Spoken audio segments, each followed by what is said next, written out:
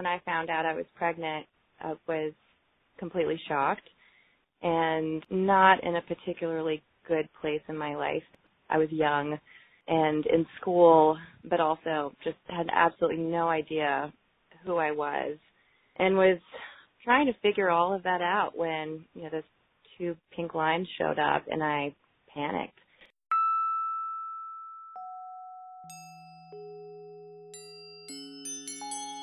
There's a really, really great quote by Pope John Paul.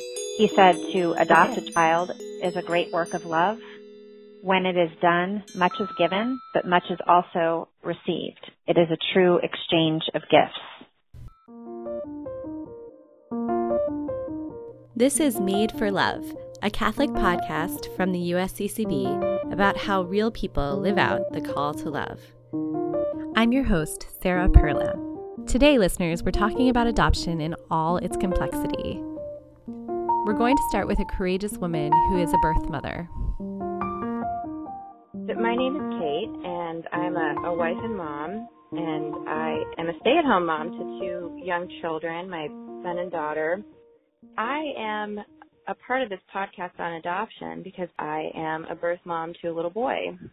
Kate's baby boy became Elizabeth's son. You'll meet her later in this episode.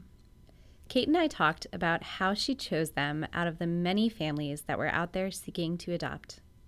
There were a couple different variables that helped me decide, okay, this is them. And the things that stuck out to me the most were how they described each other, just the way they talked about each other and the way they described their marriage.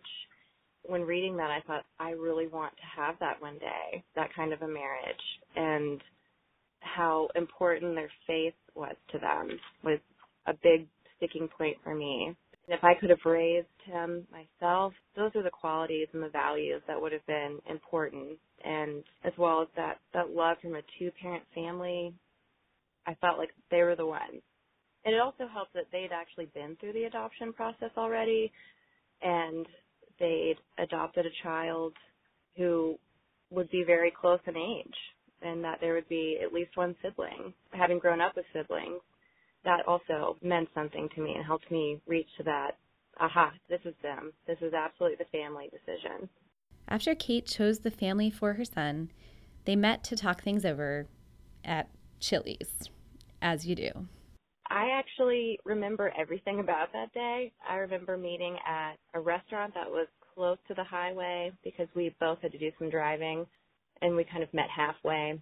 And it was at a Chili's, and I had the Southwestern egg rolls. I remember that vividly because they're amazing, and also anytime I go to Chili's, I have to get them now, and I remember that day every time I do. So we're in this crowded, loud restaurant talking about such an intimate, serious topic, but it just felt like that was the way it was supposed to go, and I was just so out of my mind nervous. And then when you're pregnant, you have to pee constantly. So I remember getting up and going back and forth to the restroom and just having to catch my breath just to calm down and calm my nerves a little, because as much as they were probably trying to give the best impression to me, I was also trying to do the same. The couple Kate chose became a vital support for her. Just having that unconditional love from them, even when I wasn't handling it well, is what made all the difference in the end. One of the misconceptions that Kate wants to dispel is the idea that once you've placed a child for adoption, this defines your future or precludes your being a good mom one day. And it's one that I personally struggled with, that choosing adoption because you were, for whatever number of reasons, you weren't ready to be a parent then, that it's a defining thing for you as a mother in the future, that you're not going to be able to be ready to be a parent down the road, or that it makes you a bad person or defective in some way. And I think is one of the marks of a good parent is being able to recognize that you're not ready and making a tough decision that's not about you. It's about this child. I think that means that you're going to be pretty awesome later on when you are ready emotionally, financially and you have the maturity to parent your child, that you're going to be able to handle it just fine. We're going to come back to Kate in a little bit. Now we'll turn to a few women who became mothers through adoption, starting with my former coworker. I went out to her house. I just put water on for tea. Yay! Hi, my name's Bethany Miola. I used to work at the USCCB with Sarah in the Lady Marriage, Family Life, and Youth office as one of the assistant directors. Now I am fortunate to be a stay-at-home mom to our daughter Zelly, who's almost 8 months old. And I'm married to my husband Dan for about 6.5 years, and we live in Maryland. Bethany and Dan have always wanted to have children. I actually remember one of our first dates, it came up, how many kids do you want to have? And I think one of us, I forget who, but responded, I want enough kids to fill a church pew. That was kind of the vision. So right from the get-go, yeah, we definitely knew we'd love to have kids. I mean, we'd love to have a big family, God willing. But it turned out that wasn't God's plan. Yeah, we realized pretty early on that, kids weren't going to come as quickly as we had hoped they would. Because we both took the NFP classes. We felt really confident to know the signs and the fertile times and all that. And so by 6 months, that's when NFP says, if you haven't conceived and you've been trying, you might want to look into some medical help. So that would have been around Christmas because we got married in May. So I definitely remember the first Christmas just already being, disappointing, as a lot of our friends had kids and, it was not happening for us. And we tried for a while longer. We ended up doing some medical things, probably about 1.5 years, 2 years in it, for about 2 years. So that was a lot of doctor's visits and tests and certain treatments. And I ended up having 2 surgeries. I was privileged to witness Bethany and Dan's adoption journey from beginning to end. There are lots of myths out there about adoption. By the way, Bethany's daughter is appearing on her first podcast today, as you will definitely hear her as we talk about her. There's the myth that it's really easy. So if anybody ever says you want to have kids and it hasn't happened, well, why don't you just adopt? That's definitely a phrase that really never should be said ever, because there's no just adopt. It takes time, it takes money, it takes a lot of discernment. So I think that's one myth, that somehow, the sense that there's a lot of kids out there and it's almost like a supermarket and you just put your name on the list and then go pick out your kid. It's not like that at all. There were also some more negative myths. All the really negative things, the myth that, you're not going to love this child because you haven't given birth to that child. Some of the more extreme things like that, we also kind of learned just to respond and give some accurate information. And then also that if this is the Lord's will for your family, then He'll bring you and the child together. That's what we prayed for. That was perfect timing. I talked with Bethany about the prayerful discernment that she and Dan undertook. The first thing to discern is, do you want to adopt domestically? Do you want to adopt internationally? Do you want to look at foster care? Foster care is kind of its own thing, too, because the whole point of foster care is helping kids get reunited with their birth families. It's a beautiful calling. Sometimes those kids do end up being adopted by the families that are caring for them, but that's not the goal with foster care. But again, couples can discern that that's really where the Lord's calling them to care for children. So the first thing we figured out was that we wanted to do domestic. We really wanted the chance to adopt a newborn, which generally doesn't happen with international adoption, but we really wanted to have, all the little firsts that come with seeing your child really at day one or close to it. And then we also wanted a chance for our child to know their birth family, which again doesn't happen as much with international. Then she and Dan chose an adoption agency in their state to work with, as well as places around the country where they would share their information and their hope about adoption. There are a lot of steps required by prospective parents, including a ton of paperwork, fingerprints, background checks, meetings with a social worker, medical checks and disclosures, in-person references, so many things. There's also a home inspection to make sure the home is a safe place. Part of the home study is getting a fire inspection by the county to make sure that your home is safe. Well, apparently our county just has very strict standards. And my husband, who was home doing the inspection, had to physically remove an entire window from the wall to show that it could be done, which of course we've never done, because what are you going to remove a whole window from your wall? And then he had to put it back in, and he couldn't get it back in. And thankfully the inspector still passed him. And then we had to figure out later, how do we get this window back into our wall? So yeah, there's a lot. It's kind of just one example of a lot of the hoops that you jump through to do the home study. By the end of this process, you and your spouse and your relationship are more or less completely exposed.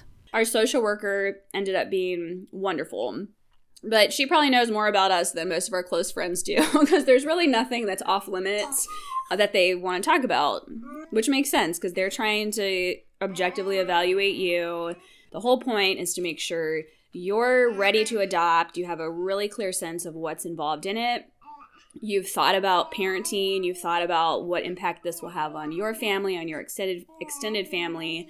And then it also is a chance for you to be evaluated to make sure that you're in a good place financially, mentally, that you're going to be a stable home for a child that needs a home. I asked Bethany about their prayers at this time. I think we took things one at a time. So as decisions came up, we would take those to prayer, praying about what kind of adoption are we called to. Prayers throughout the home study process as challenges came up. One time our original forms got lost in the mail. That was a lot of prayers to St. Anthony to find those forms, just little things here and there. And then, of course, when we got through the home study and onto the matching process, so while we were waiting for us to be matched with a potential birth mother, that was definitely the most intensive time of prayer. And it also just felt a lot more real because, we were praying for a specific person out there for our future child, God willing, and also his or her birth parents and whatever challenges they were going through. And really making it concrete like that in our prayer helped a lot. It helped it not feel so abstract, but these are real people facing real challenges, and this could be our child down the road. So just praying for an open heart, praying for the Lord's will to be done. Now, I know you're curious to know how there came to be a sweet 8-month-old in Bethany's lap as I interviewed her, but I'm going to stay on the topic of preparing to adopt with another adoptive mother first.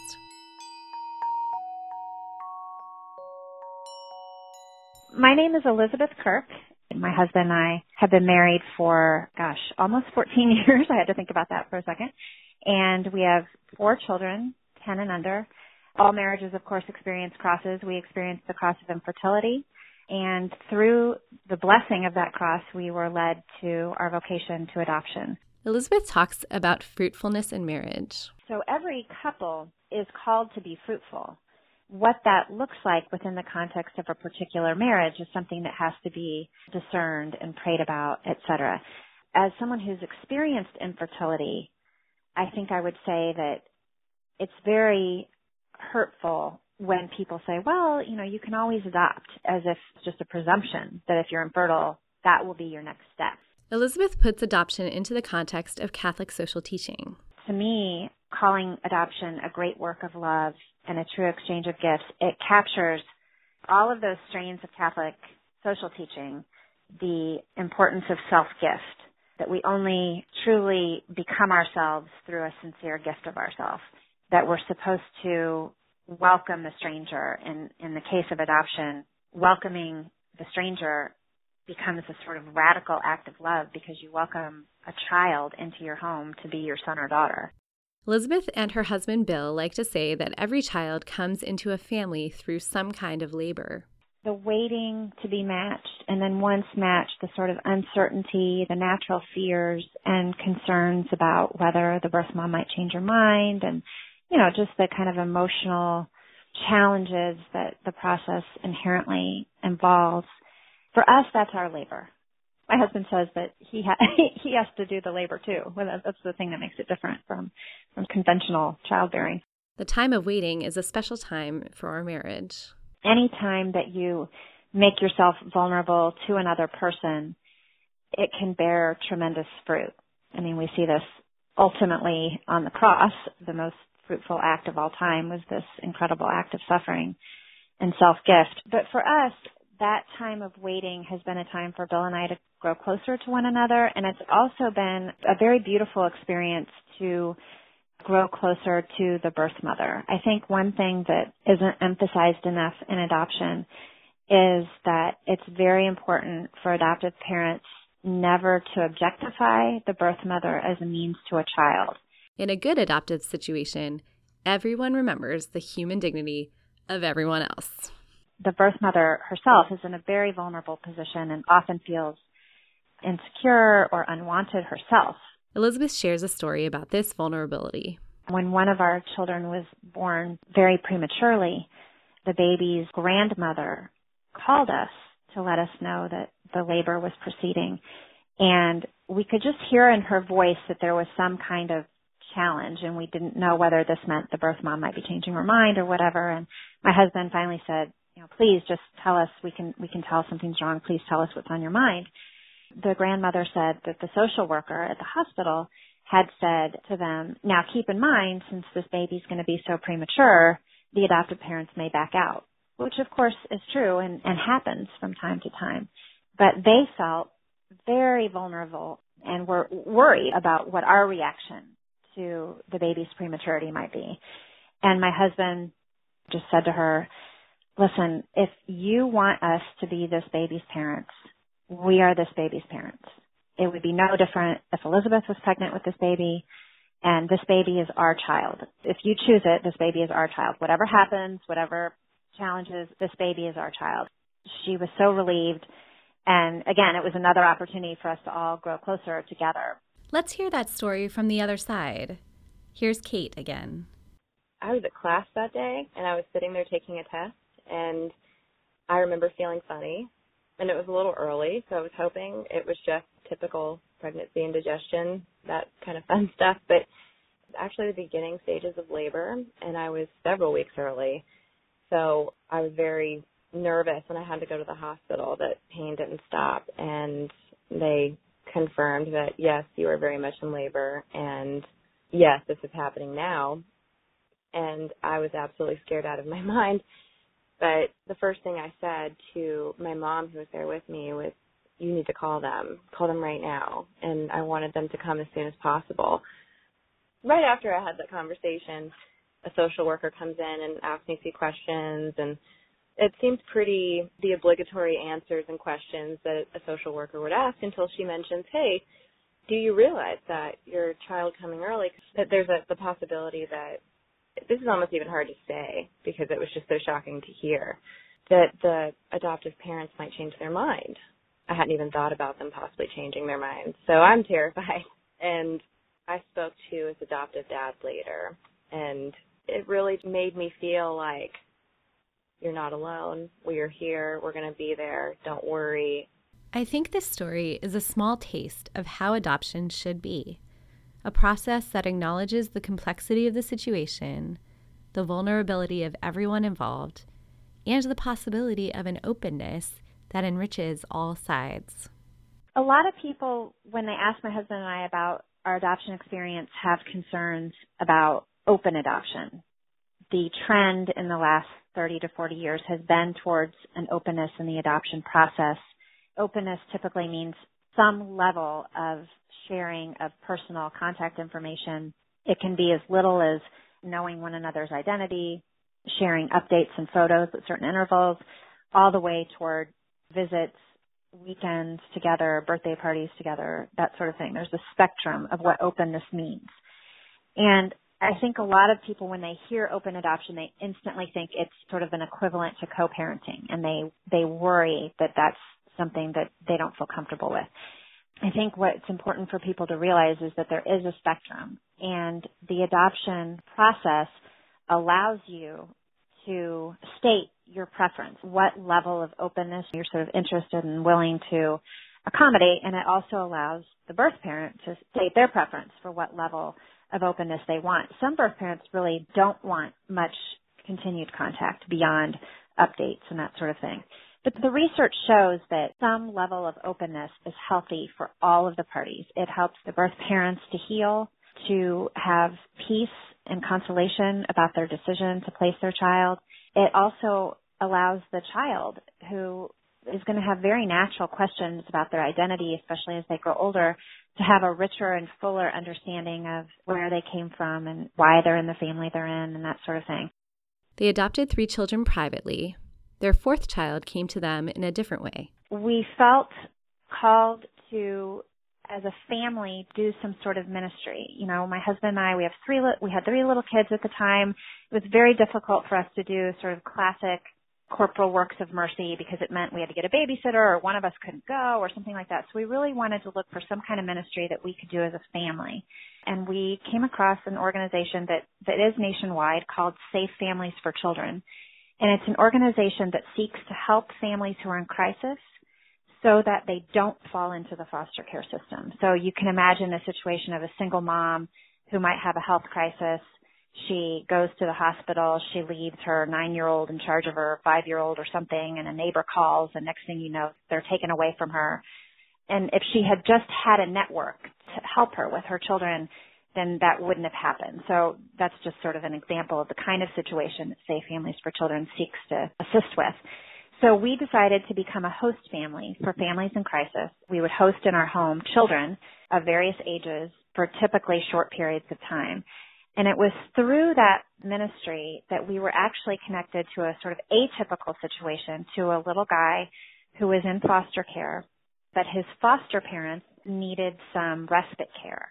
And so we became the respite care providers. We had to go through additional approvals through the state to become licensed to provide that respite care.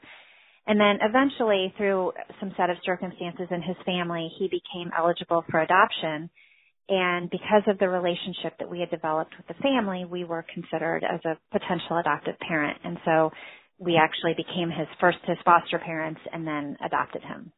Elizabeth points out that she and her husband were living out their marriage, not with physical procreation, but definitely with the other half of what marriage is ordered toward.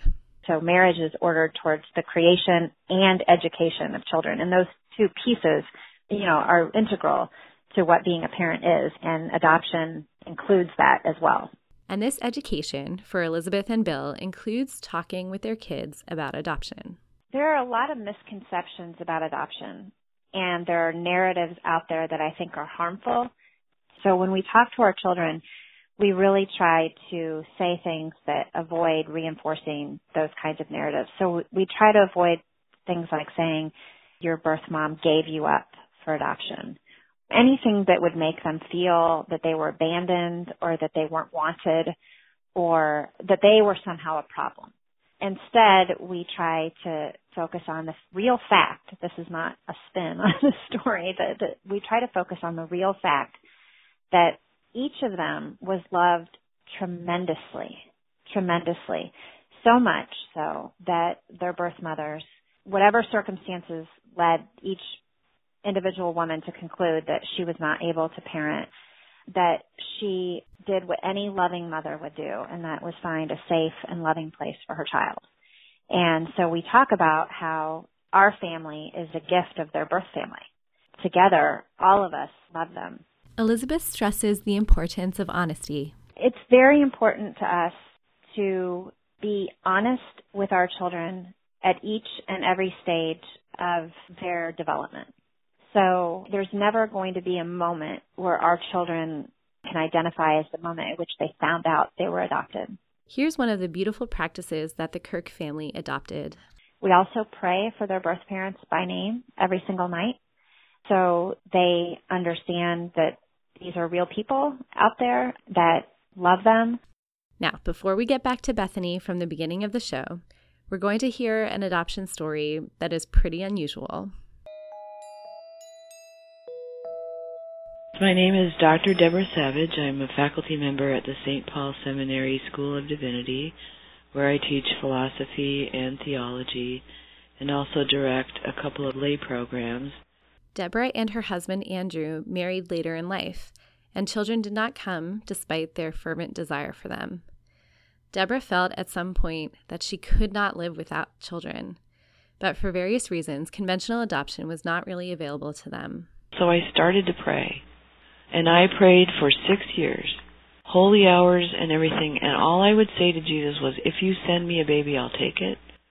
I don't know what else you want me to do. And we were already, by some accounts, too old to adopt. So I thought that was my only option, was that somehow magically a baby would appear. And I kid you not, one day the phone rang. It was a family that we knew from a distance. I had met them once years before. I did not know them at all. And for some reason, their daughter, a young woman, still in high school, had become pregnant and thought of me. Wow. So the phone rings, I say hello. The woman on the other end of the line is this young woman's mother, and she says, so-and-so is pregnant. And I interrupted her to say, yes, I know why you're calling. Because I knew immediately that she was going to say, will you take the child? And I said, yes, we'll take her. And so she said, okay. And I said, so what kind of baby is it? She said, well, it's a girl. And I said, fine, her first name is Madeline then. Because the night Andrew asked me to marry him, I said there was just one condition, and that was that the first girl's name needed to be Madeline, named after my grandmother. They called us on June 22nd, and Maddie was born August 9th. Deborah answered quickly. It was a miracle. Maddie was sent to us by Jesus directly. But Andrew was more hesitant. At a certain point, Andrew said, no, I don't think we can do it. I think we're too old. And I said, well, why don't we just move to Florida then and wait it out? I mean, we're done? Deborah saw that she couldn't convince Andrew, so they called the family and said no. And the next day I woke up and I felt like I was in a black hole. I knew it had been the absolutely wrong decision. We went for a walk. We sat down next to a lake. And Andrew said, well, okay, yesterday we went with my instincts. Today we'll go with yours. You decide. And I sat there and I thought about it. And I can tell anyone who's listening that it is not the kind of thing where you make a list of pros and cons. That's just not going to help, and it's not the point. It's a calculus that was deep in my body, and I knew the answer had to be yes. So Deborah and Andrew welcomed baby Madeline into their hearts and lives. I did not know you could love someone that much.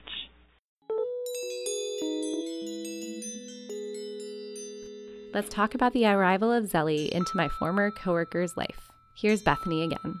Early February, we got a call from one of our agencies saying there's a little girl who's due April 1st. Here's some information about the situation. Would you guys be interested?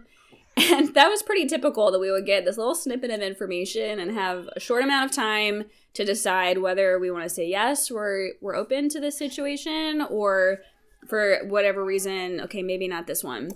So we prayed about it. We said yes, and then we waited. And we ended up talking with Zelly's birth mom on the phone on February 20th, had about an hour conversation that just really felt so infused with grace. It was really incredible. I mean, a person that we don't know, that we realized, like, we could end up adopting your child. You could choose us to raise your child forever. I mean, such a momentous thing. And we just felt like so relaxed in the moment. Really enjoyed the conversation. And then the next day, the lawyer that was working with her called Dan to let him know that she had chosen us and wanted to move forward with us. So he called me at work. I think it was about 3 o'clock in the afternoon. And I just left. And I worked close to where my husband works. So I just walked down the street to where he worked. And I was just like crying the entire way down the street. So I don't know what people thought as they were like passing me walking and like sobbing. But I walked up to where he works, and he works at a shrine. So we went into the little chapel and just thanked the Lord for this gift, whatever would happen. I mean, we knew at that point it wasn't certain. You know, she could completely change her mind the next day and decide to parent or whatever. And our hearts were full with gratitude even for the chance to say, like, Lord, this is our child. We thank you and we praise you, and keep leading us every step of the way. And it was extremely emotional. Bethany and Dan made plans to welcome their baby girl. Bethany had been working on a quilt, the nursery was prepared, and plane tickets were purchased. We were at the hospital the day of her birth. We met her birth mom, which that in itself was really incredible. Kind of as a surprise, her birth mom asked if I wanted to be in the operating room for Zelly's birth. So I got to be there, got to hear her first little cries and get to see her, right after birth, got to hold her right away. And that was completely unexpected. We didn't know at all what the whole hospital experience would be like. So to have those moments was just unbelievable. And then Dan got to see her shortly after that, got to help give her first bath, her first diaper change. And we ended up spending 3 days in the hospital in the same room with Zelly and her birth mom, which again was it just felt like the time was stretching out in a really powerful way. We had a lot of time for conversation, getting to know each other more, of course, getting to know Zelly, getting to care for Zelly. So those are really precious days, and it doesn't always work out that way, but that's something that's always going to be really special to us. Bethany is an extremely thoughtful and giving person, so I was not surprised to hear what she and Dan had prepared for Zelly's birth mother. We had learned from our agency that something that can help birth parents is having tangible things, reminders of their child, and then they can do with that what works best for them. But we gave her birth mom the outfit that Zelly went home from the hospital in. And we had actually brought along with us a box that we had painted and gave that to her as a keepsake box. So she kept things like the bracelet around Zelly's wrist from the hospital and her first little outfit, a little blanket, a little bow, a number of things that would be for her, tangible reminders of her child and things that she could keep and remember that time in the hospital too. Yeah, it was an outfit with little hippos on it. Pink hippos. Our Catholic faith rests on our adoption by God through his Son, Jesus. Adoption on earth is a small reflection of this beautiful reality. In a gratuitous way, we all become part of a forever family. There was actually this moment, it was almost out of a movie, when I said goodbye to him, and I'm crying, the nurses in the special care nursery are crying, and I see them waiting outside, and after I've told him goodbye, I walked out, and they walked in, and I turned around, and I looked through the glass and watched them walk over to him. They're both just standing over him with these huge smiles and all this joy and happiness, and that painful goodbye.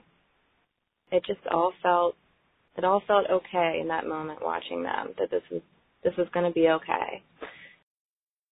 There's information about adoption on the USCCB website, foryourmarriage.org, and I'm going to put a little snippet about Safe Families for Children in a separate audio file. If you like what you've heard today, please support this project by sharing it with your friends, subscribing to Made for Love on iTunes, writing a review, or commenting on the show notes at marriageuniqueforareason.org. And be sure to follow us on Facebook and Twitter and all those things. This is essentially a one-woman production, so yours truly did everything with the notable exception of the music, which was composed and produced by Michael Taylor. Hello, this is Michael. Thanks for listening. Thanks, everyone.